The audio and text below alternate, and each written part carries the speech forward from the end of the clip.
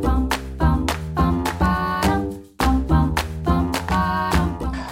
hello, Curvies. Mary Scott Hunter here, along with my co-hosts, Rachel Bryars and Liz Bashirs. And before we get into our interview, let me say that Rachel and Liz and I are so super grateful to our Patreon subscribers.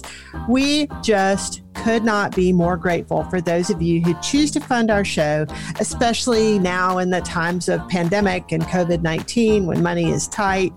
And as you all know, our mission is to model and create an authentic community where we can laugh, grow, find tools and inspiration to take risks, and just be the very best version of ourselves. So we thank you for supporting the show and ask you to continue to support the show. And if you aren't supporting the show on Patreon, please consider that. We have chosen our second quarter book, Becoming Mrs. Lewis by Patti Callahan. Patti's a New York Times bestseller who also lives in Birmingham, Alabama. So it's awesome that we're going to get to feature a Alabama author in our book club show this quarter. And this is a great book. Becoming Mrs. Lewis is a love story. It's about the love story of Joy Davidman and C.S. Lewis, who authored The Chronicles of Narnia and Screwtape Letters and all those great books. You can get Patti's book by clicking through our show notes, or you can buy it from your local bookseller because they need your help too. Patti also has a podcast, Behind the Scenes of Becoming Mrs. Lewis. I'm listening to it now and it's really great. So go out and get your book. Patti Callahan is the author and the book is Becoming Mrs. Lewis. So today we are talking about American suffrage. We're clearly soldiers in petticoats. Because almost exactly 100 years ago, the U.S. Congress passed the 19th Amendment, giving women the right to vote. Now, remember, everybody, take yourself back to those high school civics lessons and history lessons. Remember that constitutional amendments have to be ratified by the states.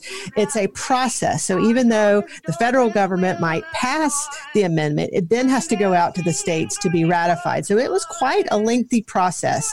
And that all started 100 years ago and concluded about 100 years ago.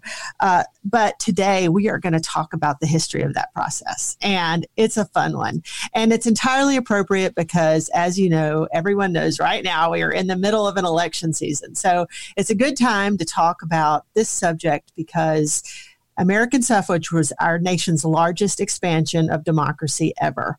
And it was just a great thing that ought to be punctuated. And welcome, Emily, to talk with us about that. We're so glad you're with us. Oh, thank you. Thank you. I do want to say that suffrage means the right to vote. Some of my high school students think suffrage means suffering. So I like to make that distinction that suffrage is the right to vote. Sometimes there's some suffering along with suffrage. So tell us about you. Oh, well, I teach American government and state and local government as a part-time lecturer at the University of Alabama at Huntsville. I also teach American government at Jemison College Academy, and also for the Alabama Department of Education's virtual learning program known as Access. And I have also taught as an adjunct at Calhoun Community College. My background really is in journalism. I first worked as a reporter for a number of years while earning my master's in political science and public administration. But I began teaching about 10 years ago, American government, and found that I really love it. And I see this course really that I teach as a life skill because no matter what major my students will be pursuing, I hope that they all will be voters and will make educated decisions at the ballot box. So, Emily, I know you're passionate about voting. I've heard you speak. So tell us about, how'd you get that passion for voting? Did that come in your days of reporting? Probably came in my days of reporting. I would report on an issue and I would go out and I would talk to voters about it, and some had no idea what was going on. Or sometimes, well, a big thing to me that I think is very telling is that particularly in the 2016 presidential election, we had about 58% of voters casting their ballots. So a little more than half. It's a little shocking to me that about 42% did not decide to vote. Go down to local elections, you only see about 20 to 30%. Even in the senatorial election between Roy Moore and Doug Jones, the Secretary of State's office was reporting somewhere in the 30s of voters. So people have this right. I mean, I have heard it said that we will cross oceans and put lives on the line to help other countries win the right to vote, but yet we won't walk across the street to cast our own ballots. I think this is a right and a privilege that we have in this country, and I think it's one that we need to exercise. You can't complain about what's going on in our government if you haven't been actively a part of it. Well, and the early suffragists, those early American suffragists really understood that. Yes. Where did it start? Well, a lot of the history books point to the Seneca Falls Convention in 1848. But the idea was around much earlier, even in the beginning of our country. I've noted Abigail Adams, who was the wife of founding father John Adams, during the discussion over the Declaration of Independence in 1776, she wrote a letter to her husband asking him to remember the ladies and be more favorable to them. Remember the ladies. Yes, she does not get enough props. I love Abigail Adams. Absolutely. She does not. So it was around for a while. But really it was that 1848 convention that sort of the ball got rolling. But the idea was around much earlier. So what happened at the convention? Well, the convention actually started. I want to backtrack a little bit before. Susan B. Anthony is sort of our token, his person that we point to as sort of starting the suffrage movement, but she actually was not at that Seneca Falls convention. She wanted to support women's suffrage, but she also was involved with the abolitionist movement as well. And there were several women that were involved in the abolitionist movement trying to end slavery that sort of took up women's suffrage as a part of that. But basically what happened was they were this woman named Elizabeth Cady Stanton. She and her husband went to attend the World Anti-Slavery Society movement in London around 1840. And there was another American woman there named Lucretius Mott. And anyway, they went to attend this convention and they were denied access because they were women. And that did not sit well with them. So when they came home to the United States, they said, we need to organize a convention for women. And so they got to work, and that's what resulted in that Seneca Falls Convention in 1848. And during that convention, they came up with a Declaration of Sentiments that was fashioned very similar to our Declaration of Independence, where they said that all men and women should be treated equal rather than all men should be treated equal. So that's how it sort of all started. And after that convention, Susan B. Anthony, I think her sister and mother were there, but she met Elizabeth Cady Stanton, and Susan B. Anthony and Elizabeth Stanton really became partners in crime, pursuing it very passionately for the rest of their lives. Bring some of these characters to life for us. What were they personally like? What were some of their characteristics? Well, Susan B. Anthony, she was a Quaker. Many of them were Quakers. She was a school teacher. She was very independent. She believed that men and women should be able to work and study as equals.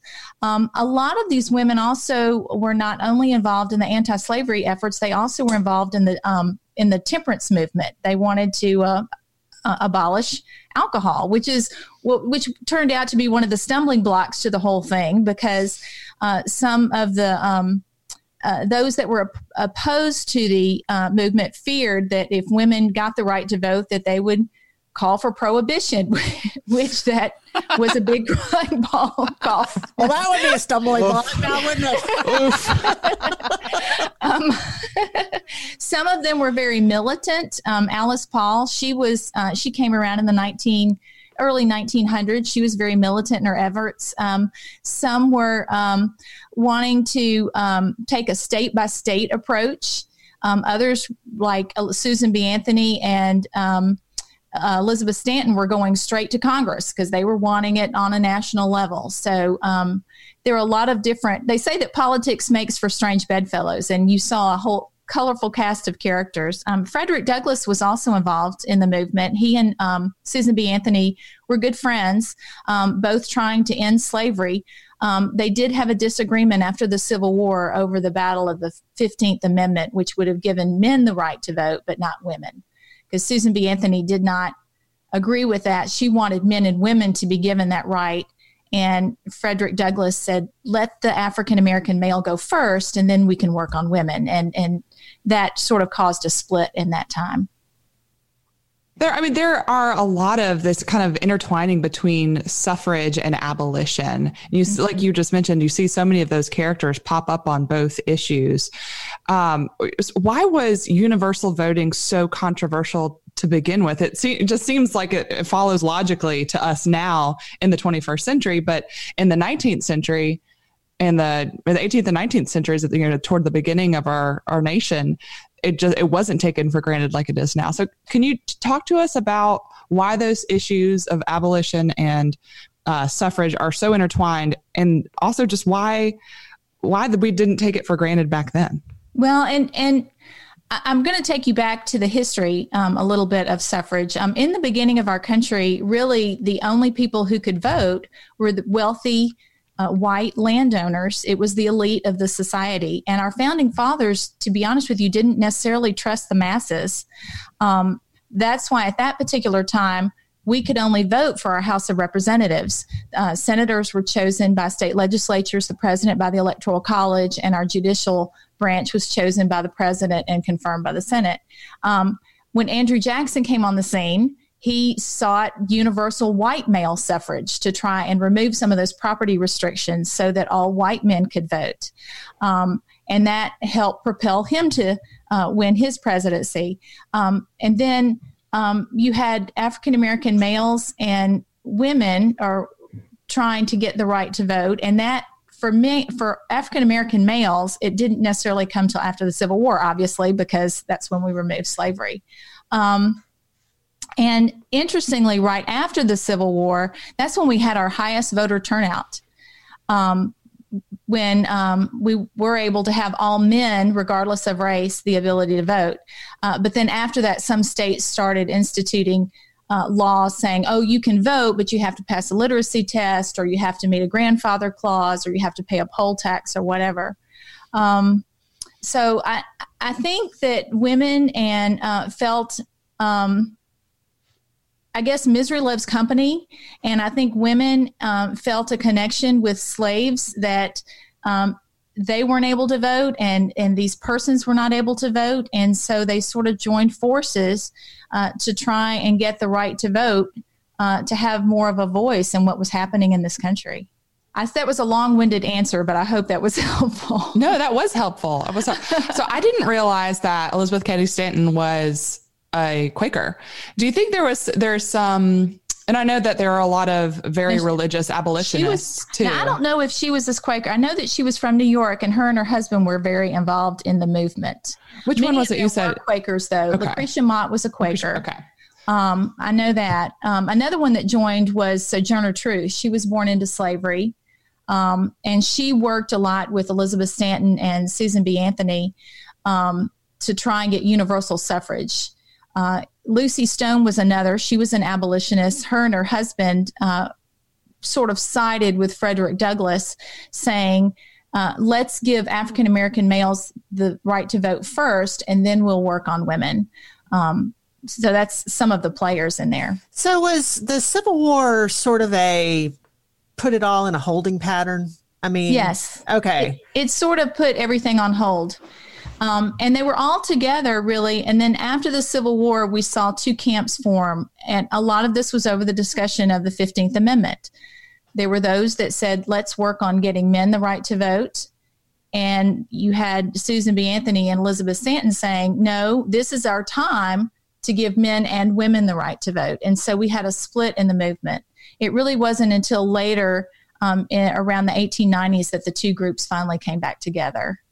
So the movement splits, and on the women's side, they came up with two strategies, right? To win the right to, the two strategies emerged, right? Is that? Well, we had Elizabeth Stanton and Susan B. Anthony were wanting that constitutional amendment. They were going after Congress. Lucy Stone, two organizations formed. One was the American Women's Suffrage Movement, and I think the other was the National. I'll have to look at my notes on that. But there were there was the American Women's Suffrage Association and the National Women's Suffrage Association. And the National Women's Suffrage Association, which was formed by Anthony and Stanton, they were going after Congress and focusing on Congress to get that constitutional amendment. Which became the 19th Amendment. Yes. Okay. And the American Women's Suffrage Association was a more conservative group, and that was headed by Lucy Stone and her husband, Henry Blackwell. And they focused on a state-by-state approach. So the two strategies were the state-by-state approach was right. one strategy, and the second strategy was to get the constitutional amendment. Right. Because one of the reserved powers of the states is the ability to conduct elections. States have their own I'm tongue-tied. One of the reserved powers of the states is the ability to conduct elections. States have the power to decide who votes. They have their own voter registration requirements. They choose the time, manner, and places of holding elections. And so there were some that said, hey, we're not going to get it on the national level, so let's see if we can get it on the states. It really wasn't until the two groups came back together in 1890 when they formed the National Women's Suffrage Association. And it was headed by Carrie Chapman Catt, who said, hey, she proposed this idea of what's known as the winning plan. She knew that to get an amendment passed, it would require 3/4 of the states. And so she said, let's get 3/4 of the states to allow women the right to vote. And that way, if Congress passes it, it's a done deal. We've got it. So they kind of converged the two strategies. Yes. I see. Okay. And that became the winning, quote unquote, winning plan. Yes. And let me see if my high school history is correct. Was it Wyoming? Yes. Wyoming, okay. First state. Snaps for Mary Scott. Good memory. Well, it seems like there'd be a lot of roadblocks to get that many states on board. So what were some of those roadblocks, and how did it all come together? Well, there was an anti-suffrage society that did form that said that if women got the right to vote, that it would harm their marriages, that it would harm their families. Some feared that women would call for equal working conditions, or they would call for prohibition. Oh, gads. Equal working conditions. How dare they? How dare they? Well, they were right about prohibition, though, weren't they? That was another women-led movement.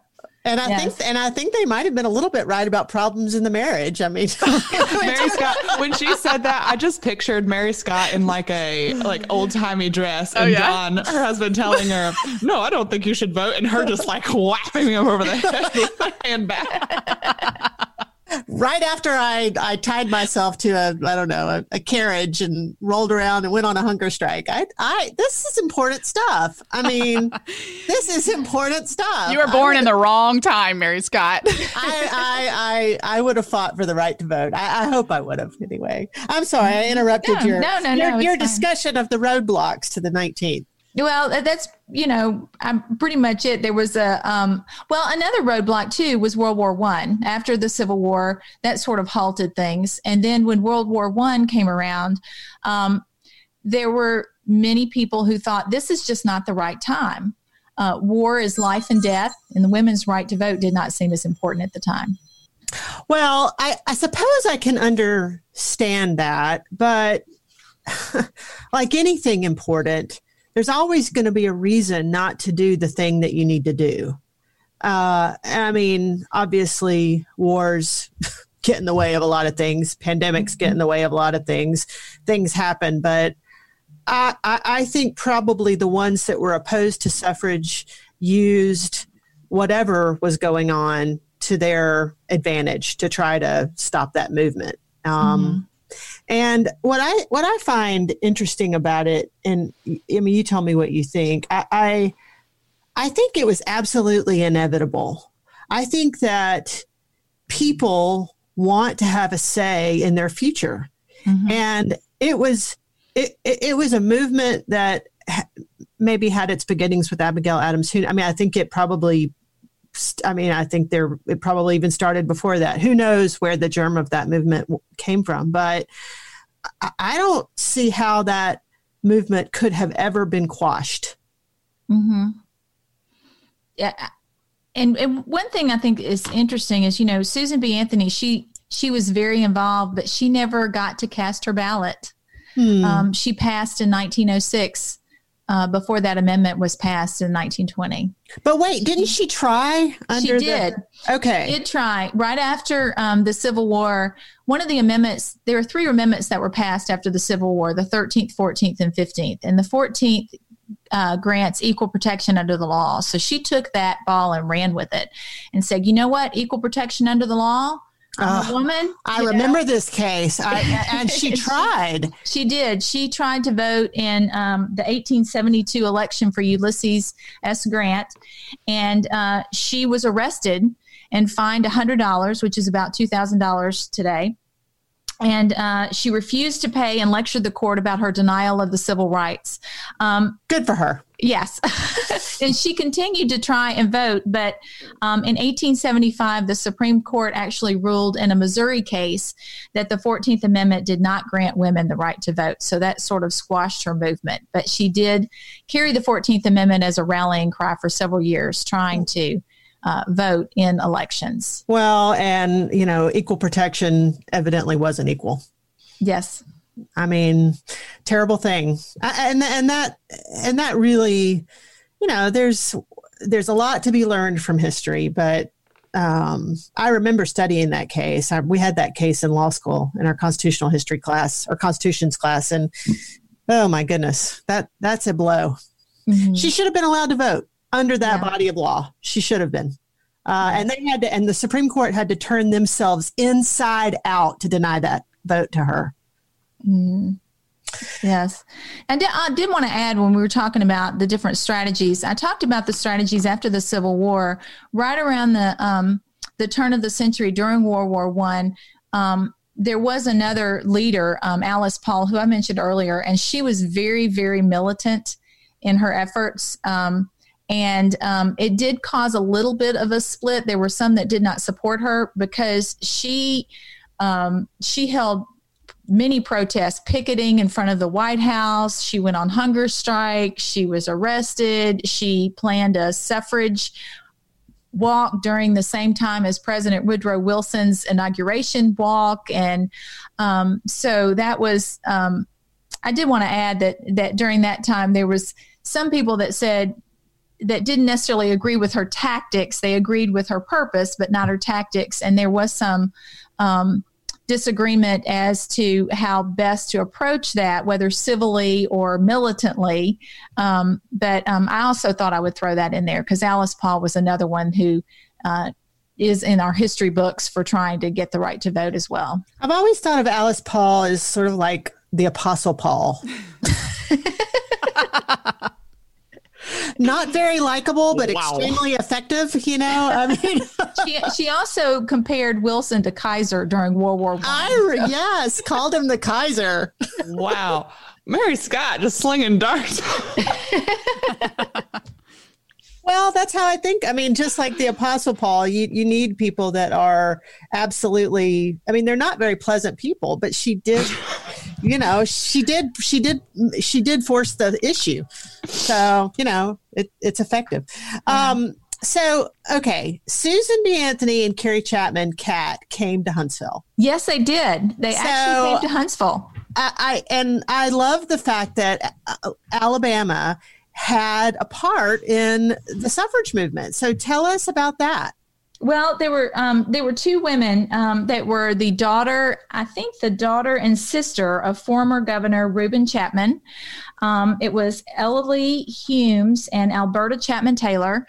And Miss Taylor had spent some time in Colorado and was very impressed with the suffrage movement there and the successes there. So when she was here in Huntsville, she wanted to bring Susan B. Anthony and Carrie Chapman Catt to Huntsville to speak. And they did. The 2 came They were actually on their way to a convention in Atlanta, so they made a stop in Huntsville, and they spoke in City Hall. Miss Anthony was 75 at the time. She spoke first, and she sort of gave the history of the movement. She was like a school teacher. Everybody listened to her and was very impressed. And then Miss Chapman, who was 35 at the time, Chapman Cat, she spoke for 75 minutes. And was very impressive. She drew rounds of applause during her talk. And after both of them spoke, there was an invitation to join the women's suffrage movement. I think that those that were supporters of this event were really hoping to make a mark because the 1901 Alabama Constitution was coming up. Unfortunately, they were disappointed that women's suffrage was not a part of that 1901 Constitution, but they were really trying to lay the seeds for women's suffrage by having these two women come speak. They were very impressive to the Huntsville citizens here.